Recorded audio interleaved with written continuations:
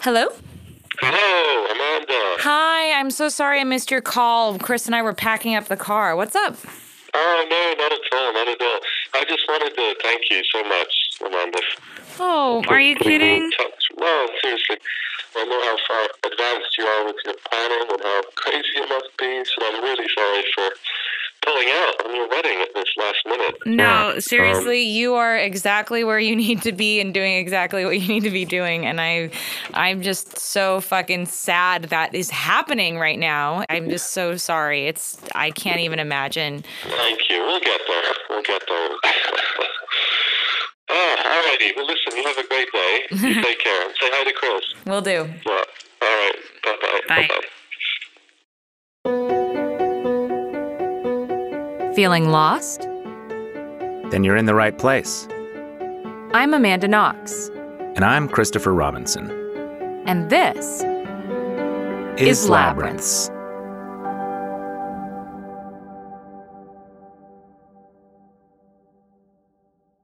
Please allow me to introduce you to our dear friend, Tom. Parliamo italiano un po'? Sì, mi farebbe piacere, anche potrei... Buona pregunta. Ho dimenticato molto perché non ho parlato molto questi ultimi anni, ma sì, allora mi chiamo Tommaso. Va bene, lo so. Lo sai? Tom is one of my favorite people, and we were really excited to have him at our wedding, Leap Day 2020, just before the pandemic hit. He's a selfless and reliable guy. So it was a shock to learn that he was backing out of our wedding 2 weeks before the big day. Bad form. Unforgivable. Right? Well, it turns out Tom had one hell of an excuse. Yeah, hopefully I don't get too emotional, but I mean, yeah, you don't have to apologize, you British person. Yeah. I'm too uptight and British, right? That's the problem. But the story of the labyrinth that fell on top of Tom began, as most tragic stories do, with joy. I was wondering if you could talk to me about your love life. Okay, yeah, sure. So I met this girl. Yeah, tell me all about it. Yeah, so we met at the office where she works in Dubai. I was there for a conference and saw her across the room. And I thought, oh, okay, she's totally out of my league. There's no way it's going to happen. But I approached her and asked her where she's from. And she told me where she's from, the Philippines. I said, oh, I've always wanted to visit there. I'm planning to go there. Both her and Tom worked for airlines. I actually had to do an interview that day for our company. I got taken up to the top floor of our headquarters building. And she was the one who kind of escorted me up there. So we kind of got it talking, and we had a conference dinner a couple of days after that, and then we had a glass of wine, got to know each other there, and then, a little bit later, we decided to go out for dinner and drinks. But living in Seattle and her living in Dubai, it's not normally how a relationship would work, right? But luckily, working for an airline, we've got quite good access to tickets, so we can travel quite easily. We met up in Stockholm for a little bit. And then we met up in Spain, in different European countries. Kind of got to know each other that way. Well, that's a really interesting courtship where we've heard of people do long-distance relationships, but because you both were international people who worked for an international company, it's not like you just flew to Dubai and she flew to Seattle. You guys were meeting up all over the world together. Yeah, that's true. That's true. And there's the kind of excitement aspect of it, right? Where you're kind of meeting halfway. And when you're initially in a relationship, you have that kind of feeling that, this is exciting, but is it really going to work? Because we live so far away, and Seattle, Portland maybe is one thing, but Seattle, Dubai is something different, right? Yeah. But, I knew pretty early on that I wanted to be with her long term. Living the airline life, we never quite knew when Tom would be in town. But when he was, without fail, he'd show up at family barbecues. That's where we first learned about his new long-distance girlfriend.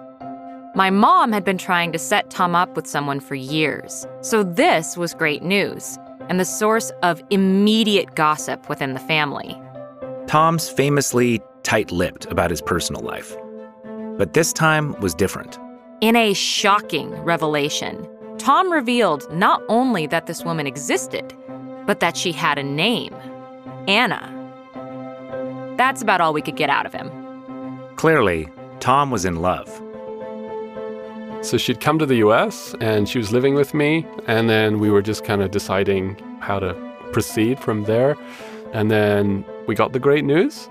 So we were staying in Seattle, downtown, and just one morning she woke me up, and just by the bed I found a little pregnancy test, and it was dark, and I'm a guy, so I'm totally stupid. So I picked up the pregnancy test and go, okay, so it shows negative. And she goes, no, you need to look more closely. Oh, it's positive. Wow, that's fantastic. That's Tom speak for, oh my God, I'm gonna be a father! When things are looking up, we often don't see what's taking shape above us, ready to fall on our lives.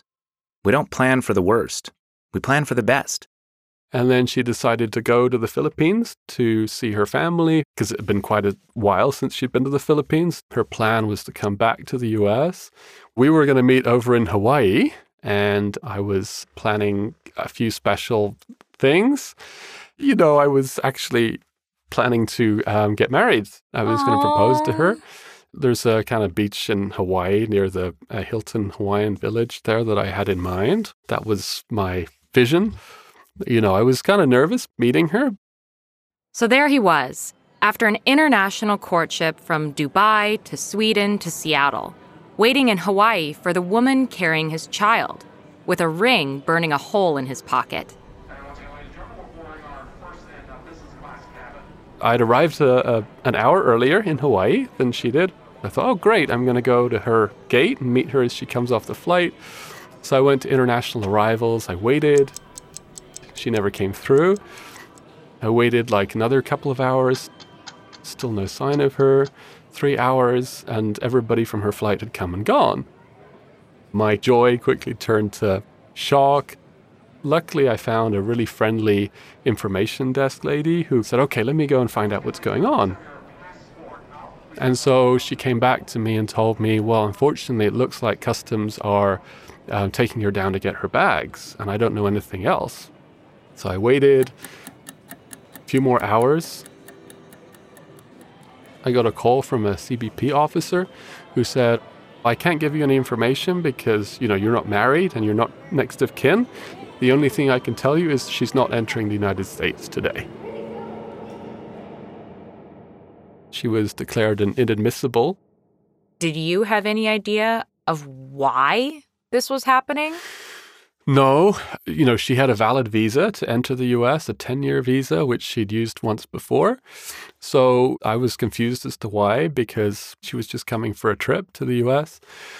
We found out later, this was a week after the Trump administration put more restrictions on tourists coming in, and in particular, tourists who are pregnant. This policy has even created an entire industry of birth tourism, big business, where pregnant mothers travel to America to make their children instant American citizens. The Trump administration has plans to change visa guidelines in an effort to prevent so-called birth tourism. In theory, State Department officials would be able to deny a visitor visa if they suspect someone is trying to establish citizenship with the birth of a child. They weren't satisfied that she was coming here for a vacation. They thought she was coming here to live permanently. She's going to come in and give birth and never go home type thing. And I guess she wasn't able to convince them that that wasn't the case. So they denied her access to the U.S. When you're declared inadmissible to the United States, right, you were taken to a detention center. So she was taken to a federal facility in Honolulu, close to the airport, where she had to spend the night. She was 4 months pregnant. So visibly pregnant. Yeah, and to spend the night there emotionally, with everything that entails, even for one night, for her was shocking, very hard to take. And here I was staying in this 5-star resort that I'd booked for us. It was the worst night of my life, and I'm sure much worse for her too. What were you thinking that whole night? I just didn't know if she was safe. Like, did she at least have a private room in the facility? Was she being treated well? Did she have food and drink? I couldn't get any messages to her because they didn't let us have any contact. I tried to get hold of a lawyer. It was really, really hard because you think that that's going to be a really good moment in your life, and then suddenly it's taken away from you. So even now, I feel like maybe I could have handled it better. It was my idea for us to meet there in the first place. Should I have invited her to Hawaii at that point? Maybe there was something I could have done better so that she wasn't put in that situation. But as an airline insider, Tom wasn't giving up. He had to reach her. So I went to the airport in the morning and I spoke to the Hawaiian Airlines person. I mentioned I work for an airline. Can you find out what's going on? And they said, okay, let's see what we can do. And they found out from CBP which flight she was being deported on the next day.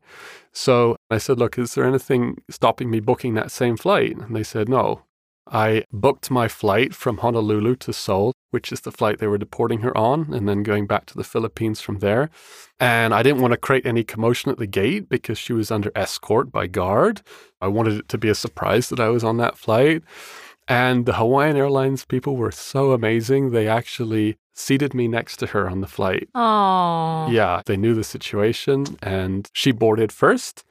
And she had no idea that I was there, right? She just thought, I'm just going back to the Philippines. Tom is still in Hawaii. I'm not going to see him. I boarded the flight halfway down and then she saw me and then we collapsed with emotion, crying, happy, crying, everything at the same time because at least we're reunited, right? Yeah. We spent the 12 hours of that flight looking into each other's faces and holding each other. And has she described that night to you? Yeah, we went through it and she said that all she wanted to do was see me. She was just thinking about me during that night. And I thought to myself, wow, that she's thinking about me when really she should be thinking about herself and her situation. And that was like the quickest flight of my life because it's like, 2 hours later, we landed in Korea and then went back to the Philippines. What happened to your proposal plans? I didn't actually give it a second thought after that, to be honest with you. I just wanted to make sure she was healthy and she had survived that night and that the baby was healthy. So that was in February, I believe, because it was unfortunately the reason I couldn't attend your wedding. Yeah, I was just about to say, you sent me a message and were just like, I feel terrible to back out at the last minute. And I was like, well, that's the most legitimate excuse to never go to a wedding. Yeah, that's true. I didn't think, You were missed, but goodness, you were exactly where you needed to be. That was your exact response when I sent you that. So thank you for understanding that and appreciating our situation. So So how long were you there in the Philippines with her? I stayed for about 3 weeks. I had to get back for work at a certain point. I just wanted to make sure that she was okay, that she was set up with her family. Tom's derailed proposal was in mid-February, meaning he left the Philippines at the beginning of March, just when COVID-19 exploded. Tell me about how the coronavirus has impacted this journey for you. It's been the cherry on the top. Yeah, I can tell you. Now that she cannot enter the United States, the only way for us to be together was for me to travel to the Philippines. But in the end, travel restrictions came in, and about end of March, foreigners could not enter the Philippines. They've got a blanket ban on foreigners. If we were married, then I would have been able to travel because they're allowing spouses of Filipino citizens to enter. We're not married. We're in a domestic partnership. So basically you're in a situation where if she comes to you, she's deported. Yeah. If you go to her, you're deported. Correct. Exactly. And let's not forget, she's 5 months pregnant with Tom's child. It's funny if it wouldn't be so terrible, right? But there's been some really difficult moments. I like to just go out to look out at the water and kind of be alone in the sunshine. That helps me kind of clear my mind.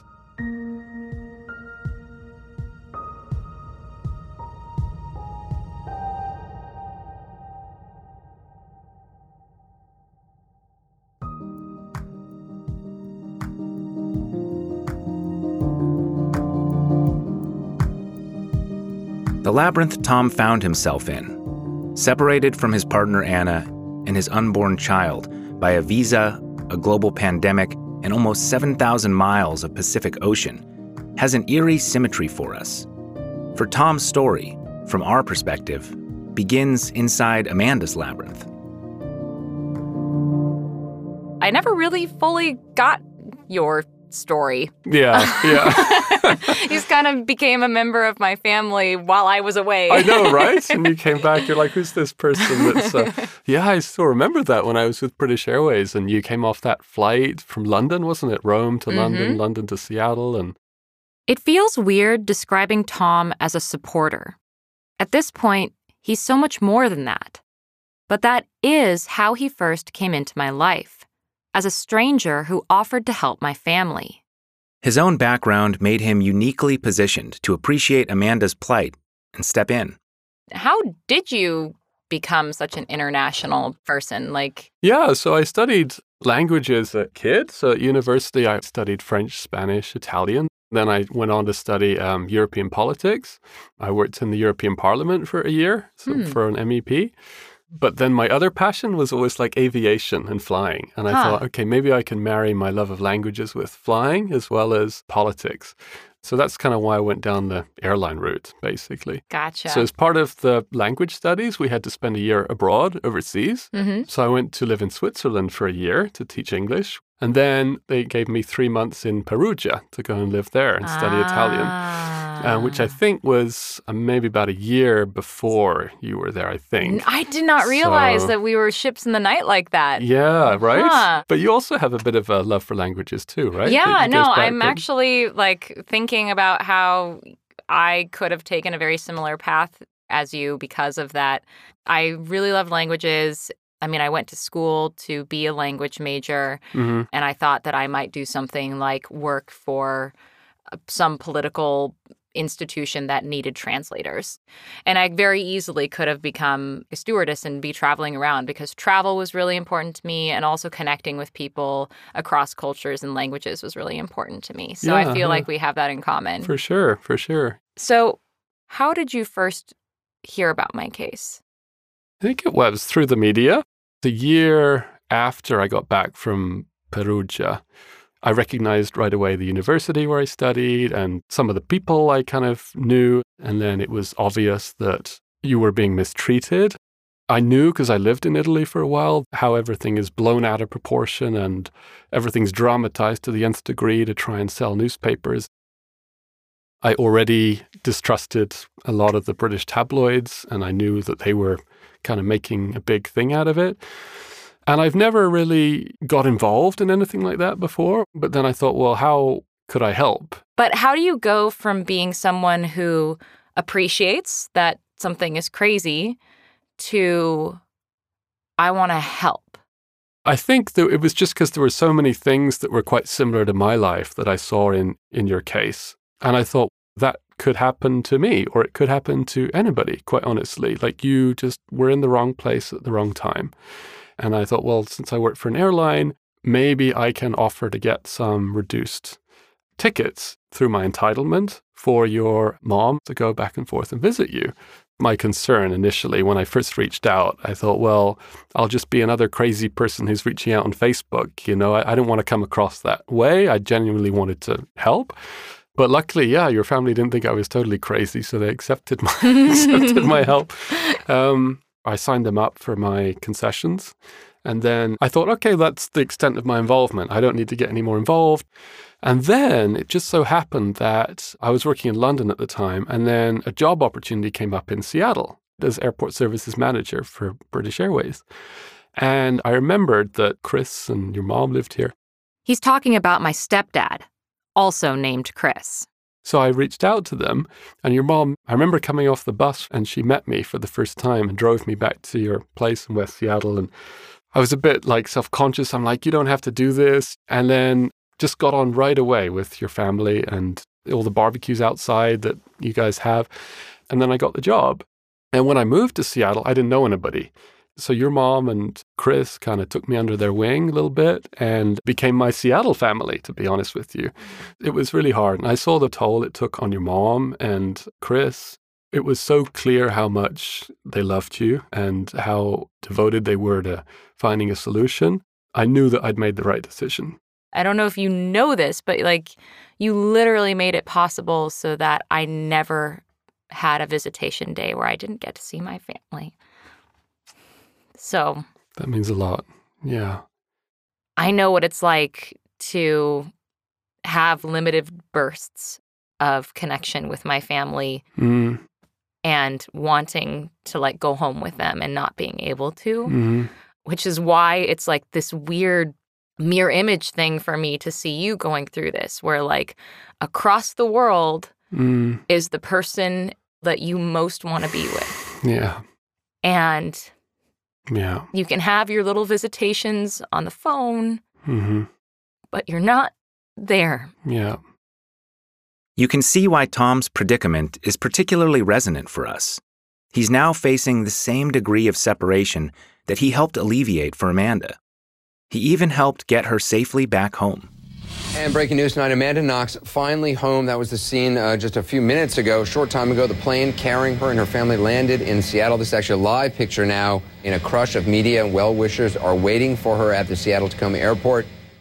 That was quite a big day, and British Airways, even my boss knew about it. He's like, Tom, can you handle this? I'm like, yeah, I can. What strategically needed to happen in order to make what you did for me possible? Well, there are a few things behind the scenes that we had to set up. So in London, we didn't want any hiccups. So we set up the Windsor suite. You remember that? Yeah, I definitely remember that part because I remember thinking, wait, the Windsor room? Does this mean where the princess goes? Right, yeah.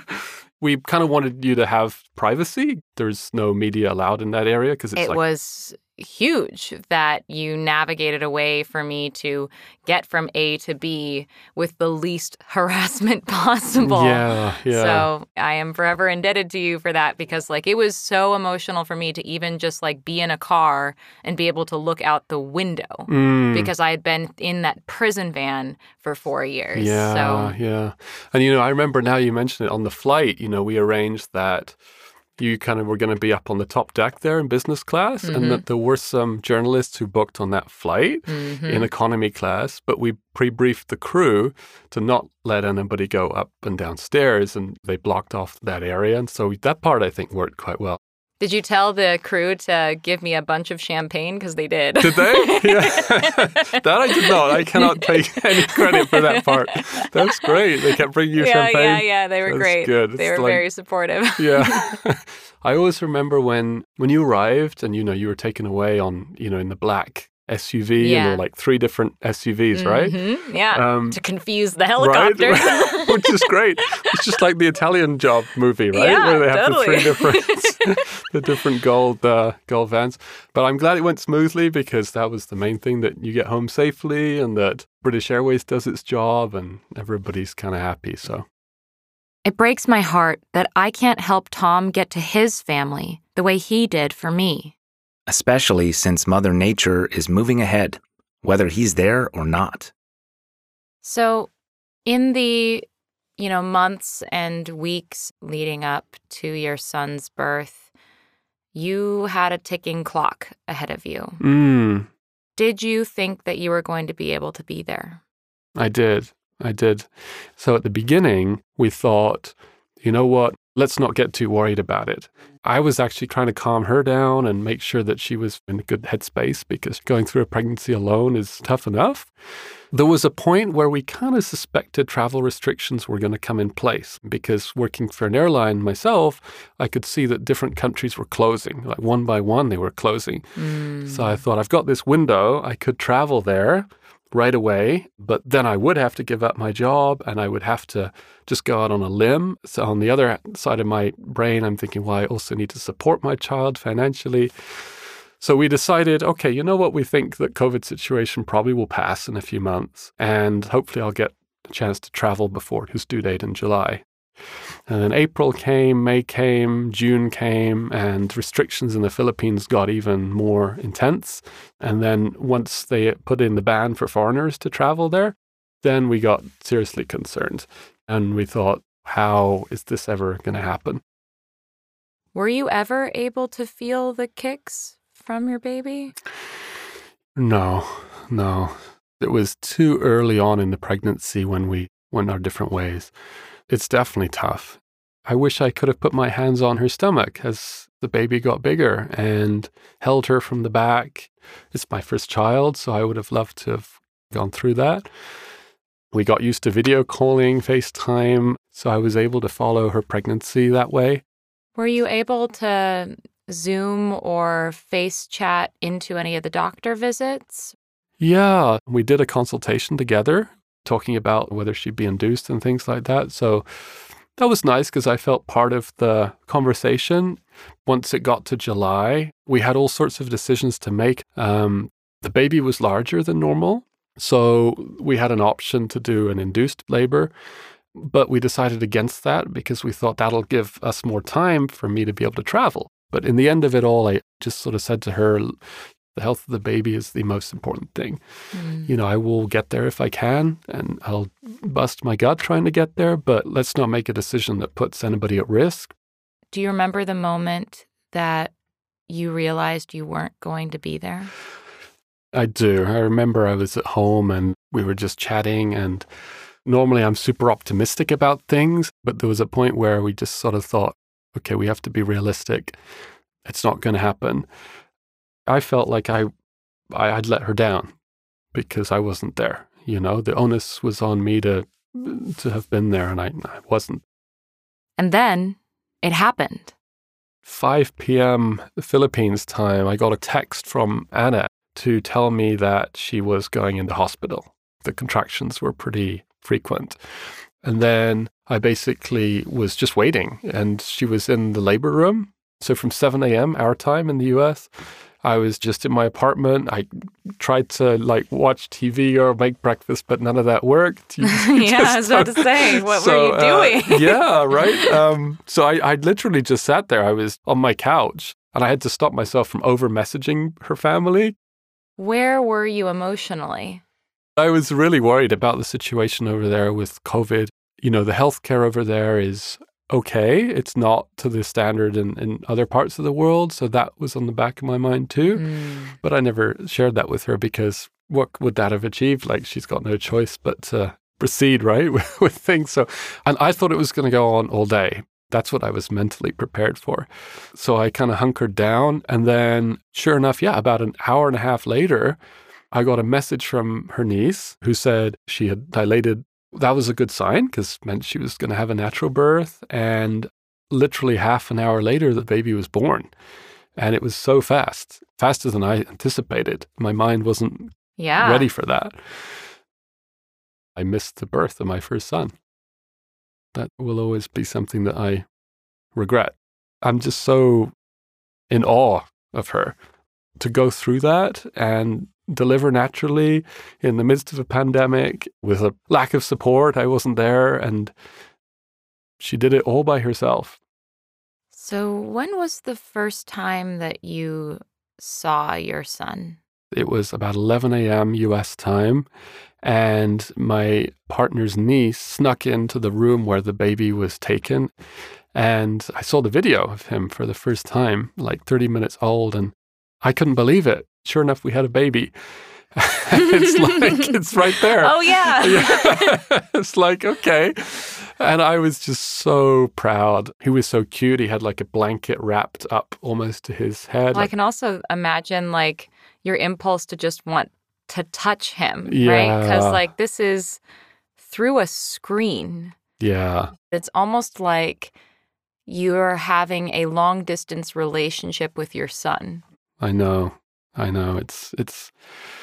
It's happy and sad at the same time.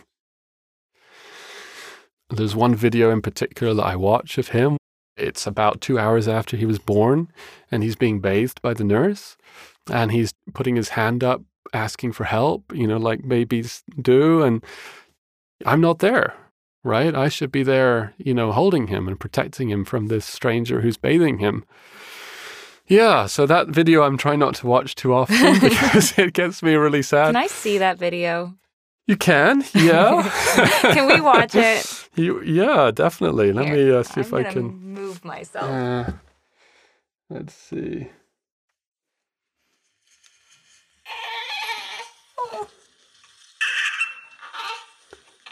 see how delicate he is? And she's like moving his, and he's like, I don't like that because I want to be inside, a nice warm tummy. And so...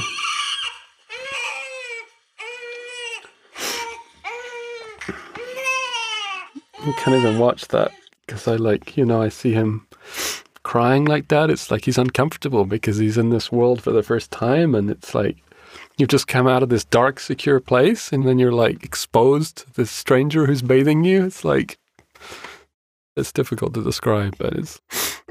Try and describe it for me. It's just hard because you know that nothing wrong is happening, right? So the nurse is doing her job, but he's crying because he doesn't know where he is. And I feel like my job should be to make him feel comfortable, make him feel protected. And I can't because I'm like 8,000 miles away. That's the hardest part in this, being powerless to like be part of your kid's first moments on the earth, Did it immediately feel real? Like when you first saw that first video, did you immediately think, he's real and I'm a dad? I knew right away when I started crying watching those videos, all of a sudden everything changes. And you think, this is my life now. My son is my life. Like I will do anything for him. It's just a natural feeling. You don't have to try. It just hits you. So, I will have to make it up to him, right? The fact that I wasn't there for the first month of his life. We're going to make it up to him and give him so much love. Can I ask how many times you've seen that video that makes you cry? How many times have you watched that video? Pretty often. I don't cry much, and I've been crying here talking to you, but I don't often do that. And there was one time I just went into the bedroom and lay down on the bed and just put my head back and just cried for 20 minutes. But I'll never forget that video, and I'll show it to him when he's older. I'll say, look, this is the first video I saw of you, right? Yeah. It's getting easier. So like when I just watched that video with you, I was a little bit emotional, but not as bad as I have been.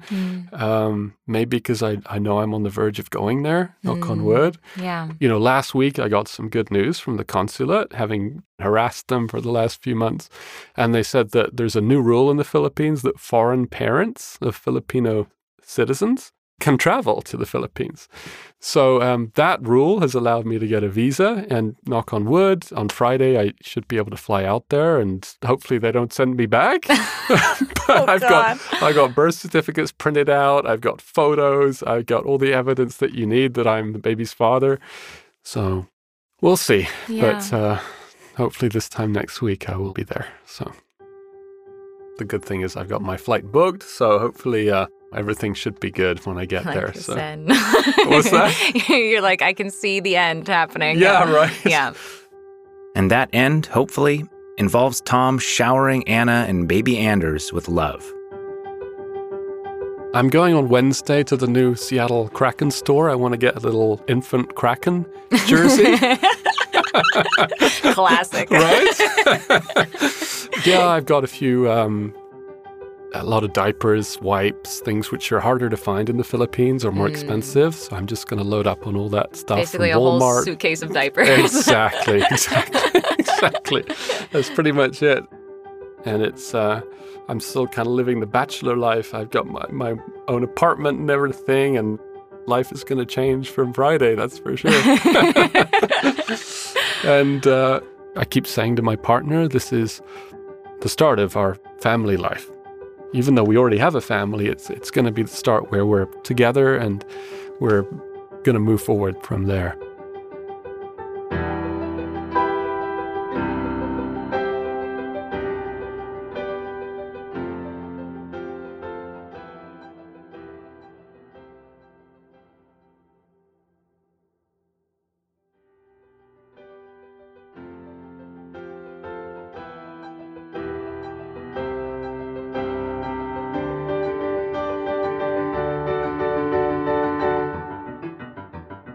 Tom left us that afternoon, packed his suitcase up with diapers, and a few days later, he hopped on a plane to the Philippines.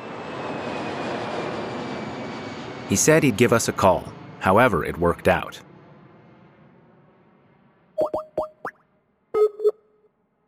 Hello. Hello. How are you? Let me turn on my video. Oh. Oh my gosh. How are you?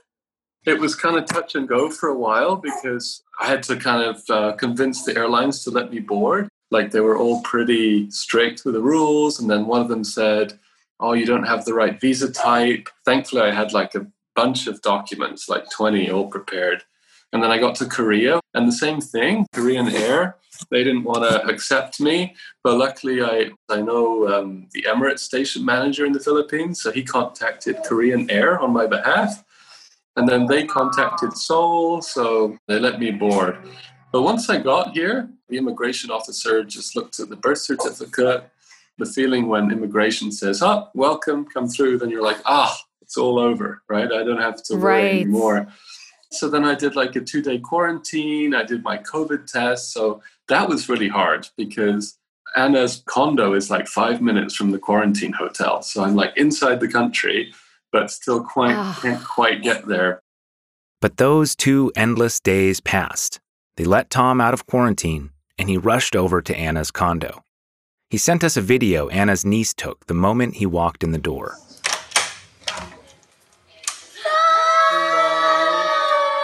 Hello, Tia.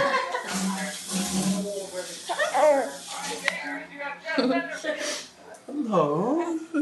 Hello. Nice to meet you. Nice to meet you. How are you? Yeah.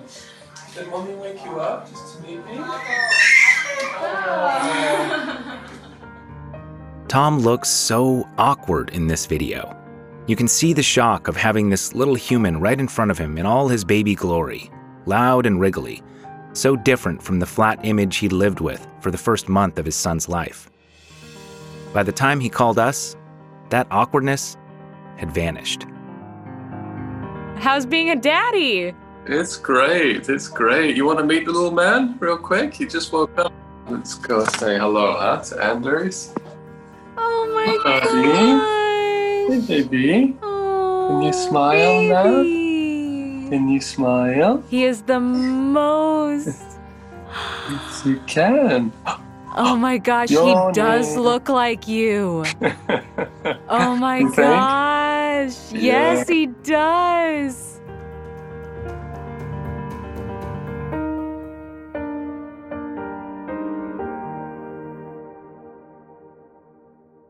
Well, Tom, does this feel like a happy ending? Oh, for sure, for sure. Yeah, it couldn't have gone better, since we last spoke. He just found his thumb the other day, which is great because that stops him from crying and stuff. He can self-pacify. Exactly, yeah. He's smiling. I know, he's so happy. This is the best time when he wakes up because he's had a good sleep. How's mommy? She's good, yeah. She's just waking up. Oh, does it feel good to be reunited? Definitely. It's really good.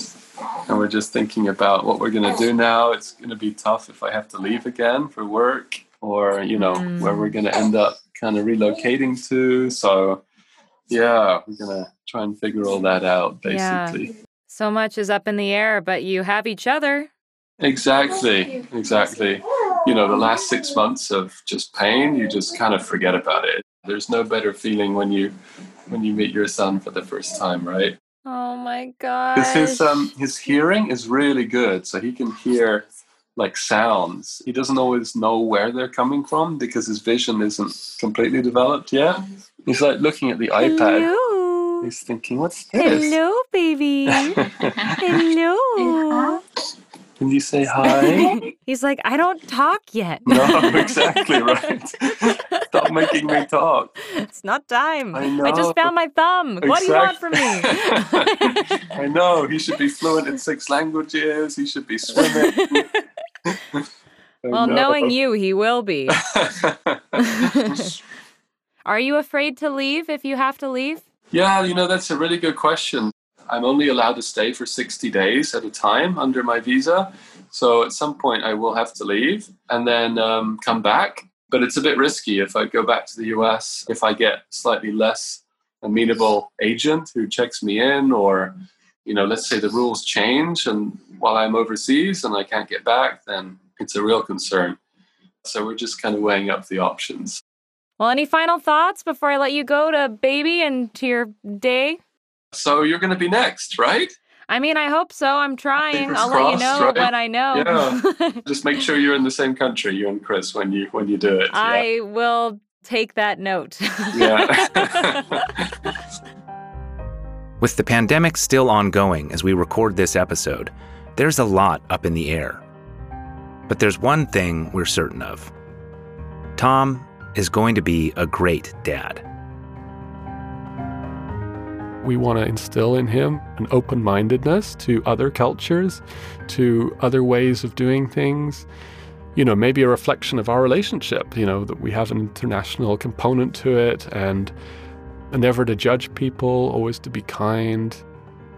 What do you hope your son takes after from you? Yeah, that's a good question. I don't necessarily feel that he should take something from me. I want him to be his own man. So, one thing that occurs to me is that you said that the thing that you most want him to be is open-minded and kind. And I would argue that you're very open-minded and kind because you did not have to help me. And you did. It's still hard to believe that Tom would have gone out of his way to help Amanda's family without even knowing them. A complete stranger. But that's who he is to baby Anders, too. It's one of the strange truths of parenthood, that you start to love someone before you even get to meet them, before you learn who they really are. How beautiful is that? Yeah, so probabprobably did things the wrong way around, right? But that's kind of how it happened, so.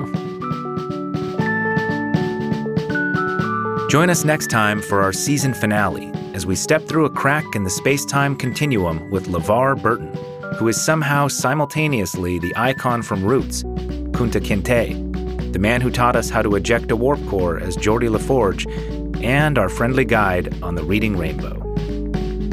So come on, get lost with us.